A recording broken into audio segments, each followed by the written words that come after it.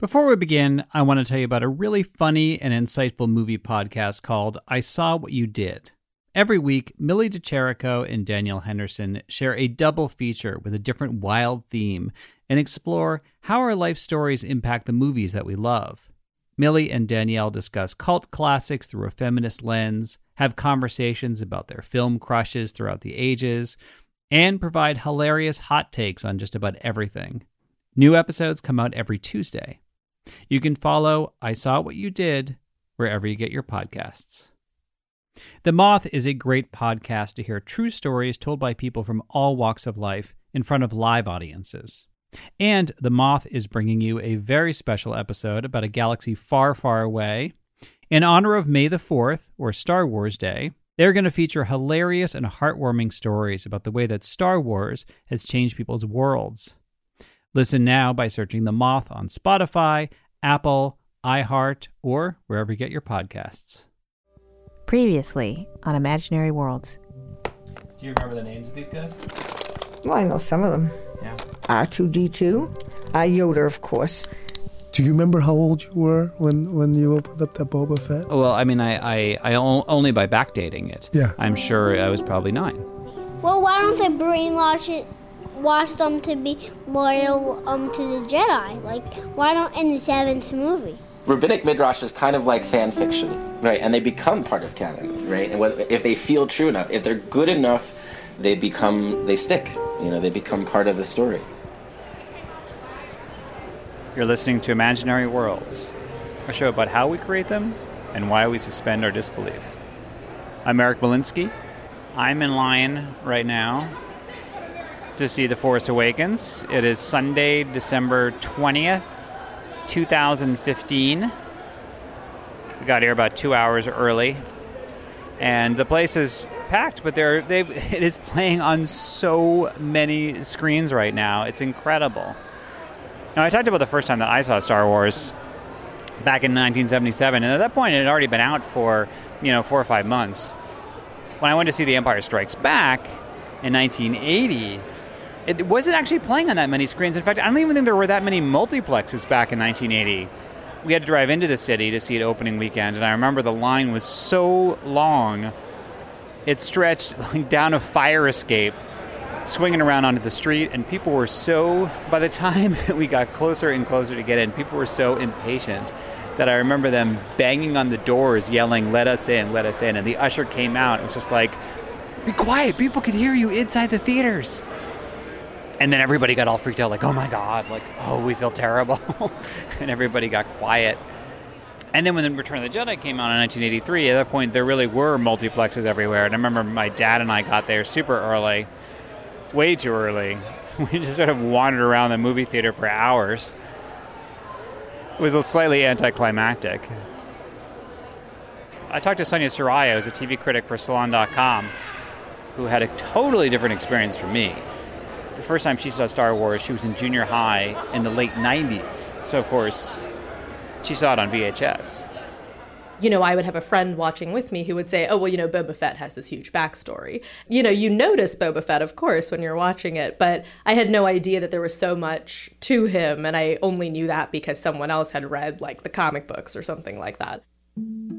What she means is that there are all these books and comics and video games that told the story of what happened to all the Star Wars characters between the movies and after Return of the Jedi. Now, I never bothered with that stuff because I knew George Lucas wasn't really involved.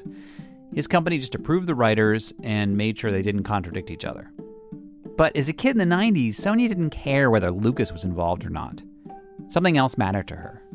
I started getting into it on my own and quickly discovered how varied in quality all of that stuff was. And that was a big part of me becoming a Star Wars fan, was sort of learning how to discern between things that were good and things that were not good, even though they all shared the same world. That became even more important after The Phantom Menace came out in 1999. Finally, here was a new Star Wars movie written and directed by George Lucas himself. Sorry. And, well, you know how that turned out. Starting pretty okie day with the brisky morning munching, then boom, getting very scared and grabbing that Jedi and pow, Misa here. for a lot of Star Wars fans, George Lucas ceased to be reliable. And that's very destabilizing because he really did create the world of Star Wars almost entirely from his brain. Or so we thought. People started debating whether the real voice of Star Wars had been Lawrence Kasdan, who worked as a screenwriter on the original trilogy. Or maybe it was George Lucas's ex-wife, Marcia, who was an editor on the trilogy and gave him really important script notes. Or maybe Star Wars just wasn't Star Wars, unless it was a collaboration of all of them, and John Williams, and the original cast. Otherwise, it kind of feels like fan fiction. What's wrong with fan fiction? Nothing. It's just that but I don't read a ton of fan fiction. It's right. like, again, it's that question of whether it's authentic, whether I consider it quote unquote real. Right. Or right. not. Somebody could be writing, great dialogue for Han Solo, but it's like until I see Harrison Ford deliver it, it's like I don't believe it. Well, I don't know. Did you read the Harry Potter books at all? Yeah. Yeah, and did you watch the movies, presumably? Yeah. Did you feel that the movies were fan fiction in that sense? That's an interesting question. To some extent, I think I did think of them as extraordinarily expensive fan fiction. And that's totally reasonable. Well, at least you're logically consistent. I think, no, it's true. It's true. It kind of, I mean, as much as I like the movies, mm-hmm. I certainly never treated them with the same sense of authenticity. Right. As the books. Right. Well, and then, so to complicate this, and this is, again, I think this is endlessly interesting. The first Harry Potter book is called Harry Potter and the Philosopher's Stone. Right. And I think that one of the things that Harry Potter in particular illustrates so well in our particular world right now in terms of pop culture and pop culture franchises is that things are made in numerous iterations from so close to their beginning point. So like with Harry Potter and the Philosopher's Stone becomes Harry Potter and the Sorcerer's Stone. So you already have this weird split. And then right after the fourth book, the first movie comes out. Mm-hmm. And already there is this alternate narrative built on that same framework that before the first narrative's even finished.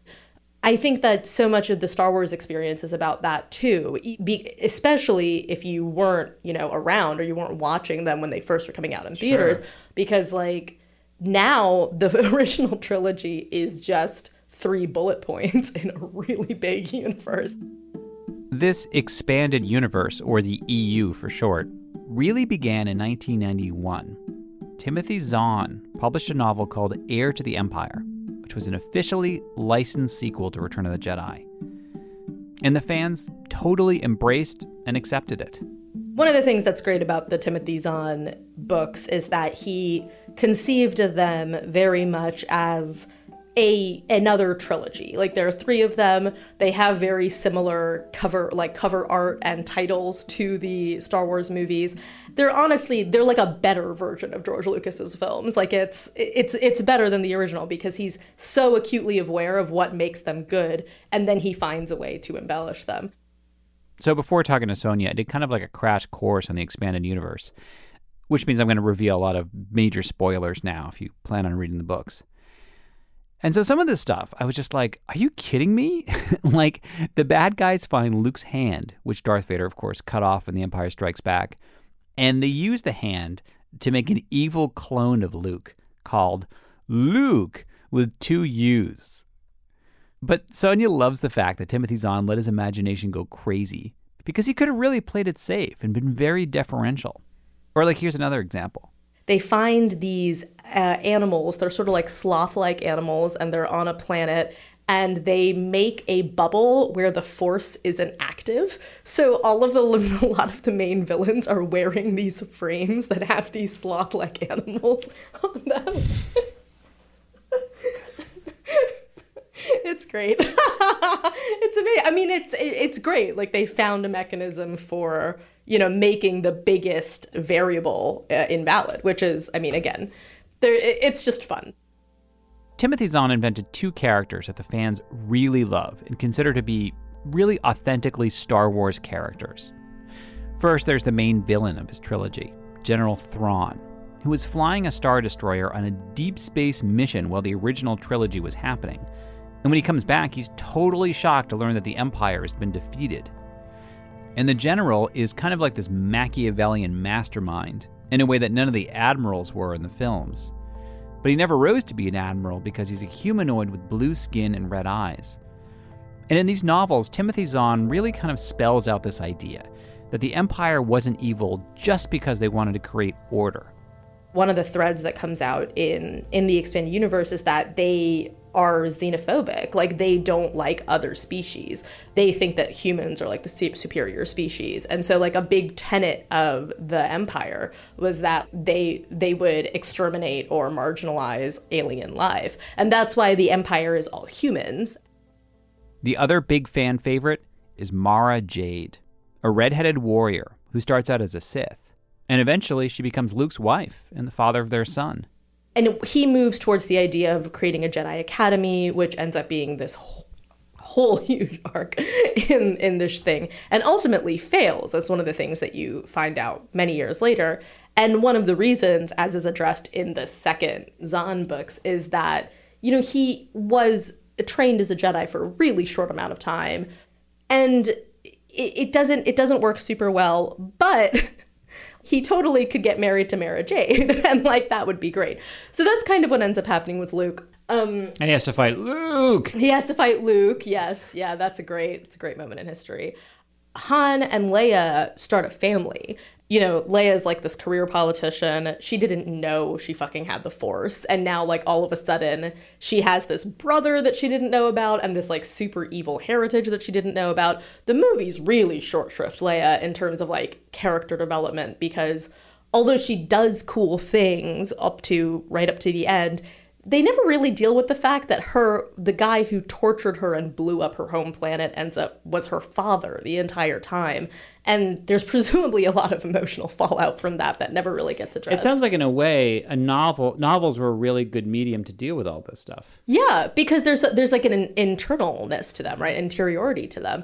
And then, of course, she's pregnant with twins who have the Force. And so it's this whole thing about, like, perpetuating lineage and, like, what she wants to put into the world. And it's really interesting. I think it's really interesting. They definitely cemented for me the value of doing this, the value of telling more stories on top of the first story, if that makes sense.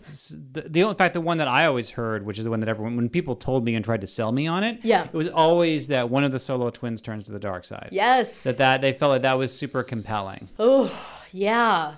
And it was kind of controversial, I think. Really? Not so much because one of them goes to the dark side, but just because I think in an effort to make the expanded universe interesting, things got very splashy. I believe a planet falls on Chewbacca's head. Like, I think that is actually a thing that happens. When I understand, it was a moon. A moon. Well, you know, that's... I mean, a full planet. Yeah. I mean, there's still... that seems to be the moment that everybody points to as, like, the worst moment in the entire expanded universe is when a moon or planet falls on Chewbacca's head. I mean, it's the jumping the shark of the Star Wars universe, right. I think, where it's just like, what's even happening anymore? So I kind of had written off the expanded universe at that point. When Disney bought Lucasfilm, they declared the entire expanded universe to be invalid. Or, well, technically they put it like into a parallel universe called Legends, which won't be developed anymore. A lot of fans were really upset, but Sonia had mixed feelings. It's strange to know that it could just be turned off. I think that's the thing that's so weird, is it's not so much that they're throwing it out. They're just kind of like, oh, well, now none of it's real anymore. And it's weird that they can do that. Like, it's weird that they can just throw a switch and do that. Yeah. I miss some of it. I miss some of the characters. I miss knowing that there was that this completely unique fan experience existed. Well, that's the weird thing, is that they're now going to release new books that will take place exactly when the Timothy Zahn books were supposed to take place. Oh, but God, are they really? Yeah. Oh. That's hard. That's gonna be hard, huh? It's like if you're diluting it. How much can you dilute it? It's like if you've taken the original and you dilute it, and then you take some of that and you dilute it even more. Like, at some point, it's just like slightly tinged water. It's no longer Kool-Aid.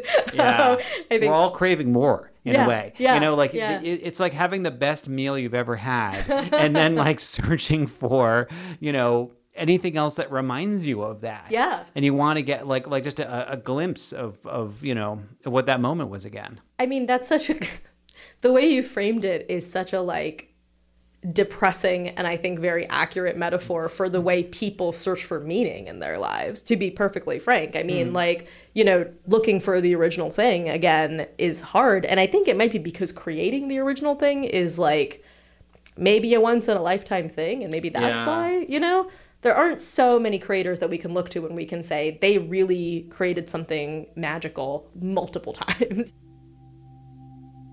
So I talked with Sonia before I saw The Force Awakens. And one of the pleasant surprises to me was that the new movie felt like Star Wars. And I set a really high bar for that feeling. I was also surprised that there were so many echoes of the expanded universe, even though J.J. Abrams and Lawrence Kasdan said they didn't look at those stories. I mean, maybe there are just only so many answers you can come up with to the same question, which is how do you expand beyond the original trilogy? And again, these are going to be major spoiler alerts if you haven't seen the movie. I mean, first of all, if you're going to tell more stories, the Empire has to come back in some capacity, and they need to create a newer, bigger, badder, scarier version of the Death Star. So, check. Obviously, Han and Leia have gotten together by the end of Return of the Jedi, so do they have children? Yes. And to make it interesting, one of them goes to the dark side. In the books, their son kills Luke's wife. He actually may still have killed Luke's wife, we don't know, but in this movie, of course, he kills his father. Now, we don't know if Rey is the daughter of Luke or Han and Leia, but either way, she fills the same role in the story as the good Skywalker daughter in the books, who has to fight the bad one.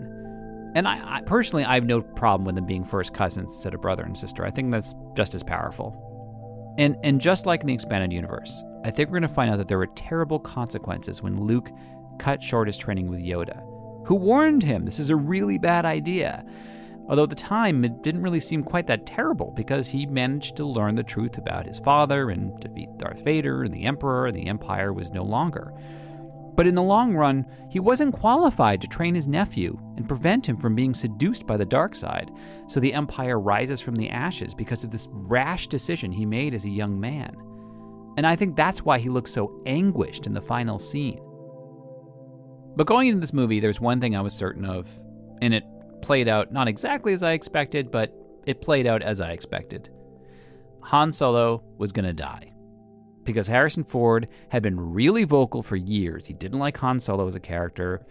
He kind of wanted him to die in the original trilogy, but George Lucas had to convince him to stick through it to the end. And I was like, there is no way he's going to sign up for 3 new movies. And I've been telling this theory to my wife, Serena, for years, and so she was pretty much expecting it. But I saw the movie with my brother-in-law, who's also named Eric, and my niece, and they were totally stunned. It was obvious what was going to happen on the walkway. Yeah. But even so, when he turned the lightsaber on him, I sat up and said, no. Oh my God. And I'm really sad. I'm all watering. My eyes are all wet, watering. Well, it's funny though, because I mean, I also saw too the way that was going to parallel what happened when Luke saw Ben. That was his motivation. It's obviously going to be hers, you know. I want to like the movie, but I really hate what they did to Han. Yeah. I mean, I'm not going to fully cry, but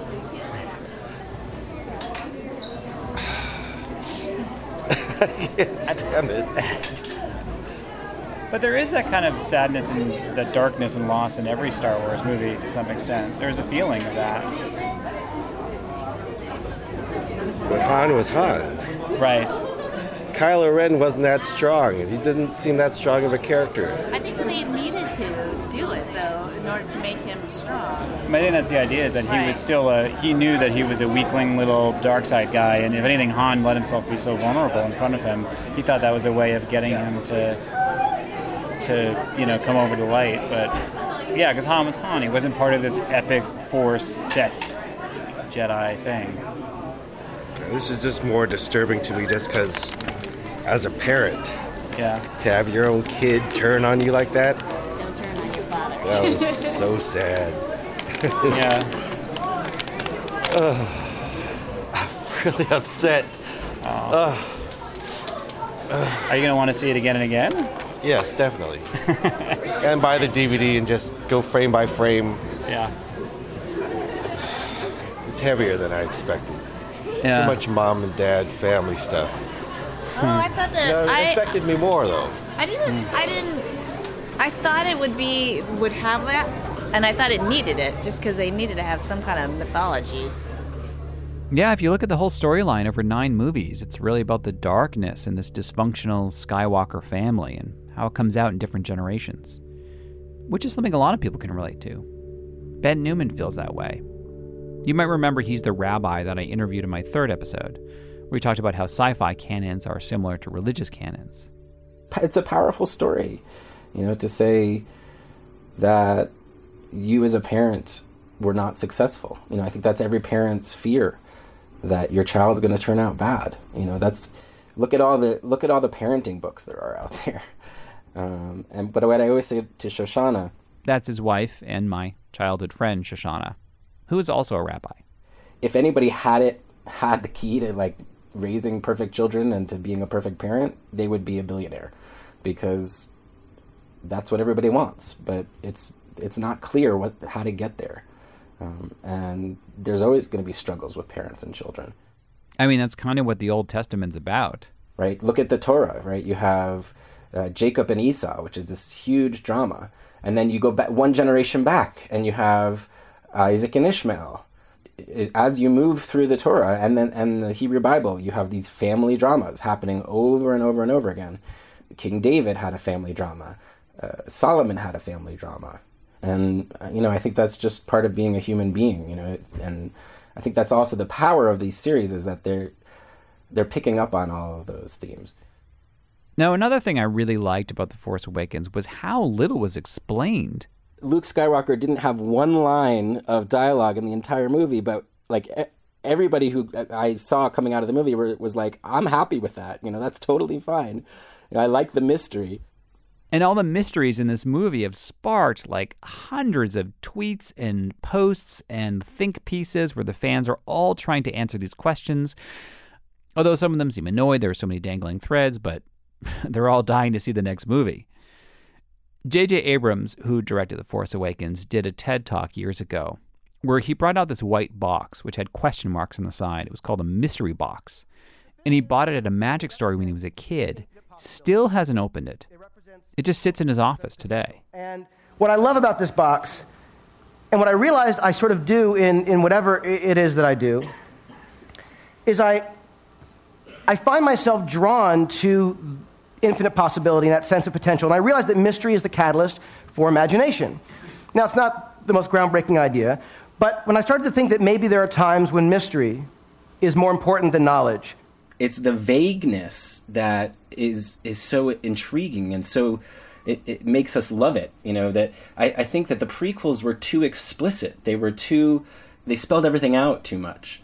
Whereas, this kind of J.J. Abrams mystery box sort of way of approaching things, where, you have this question of what everything is, and everything's very vague. You don't even know the main character's last name.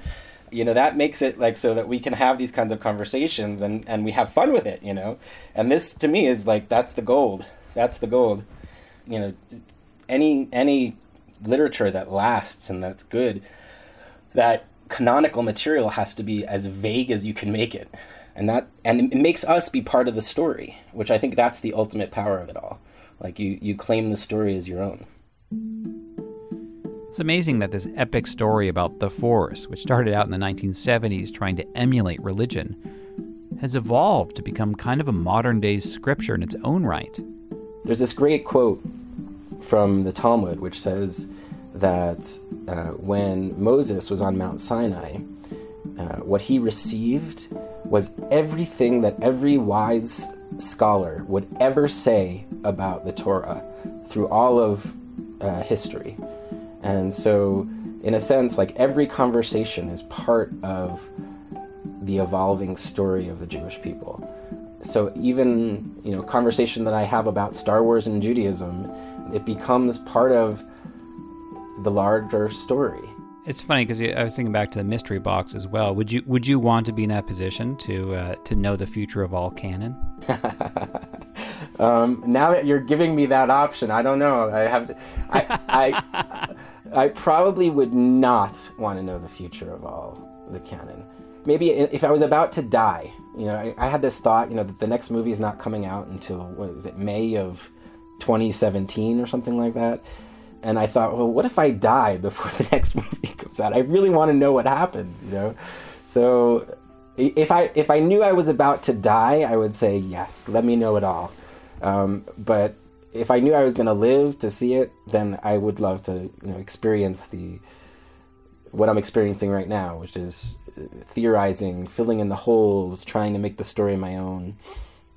But if it was, if I knew that I wasn't ever going to hear the answer, I would probably take you up on that offer. I would too. Well, that is it for my Star Wars series. Special thanks to Ben Newman, Sonia Saraya, Serena, and Eric Fong. And for new listeners, I used to post on Wednesdays. I switched to Tuesdays this fall, but I'm going to go back to Wednesdays permanently. And I have gotten a lot of new listeners the last few months, which is awesome.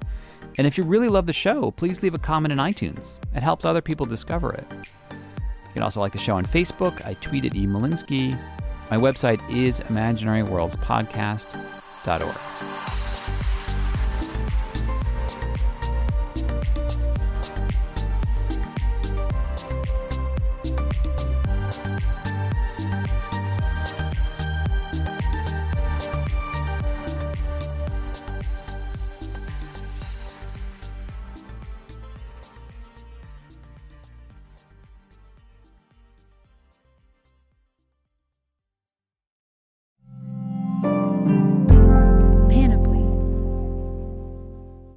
On a summer night, Douglas Wag Jr. lay motionless across a strip of railroad tracks before being struck by an oncoming train.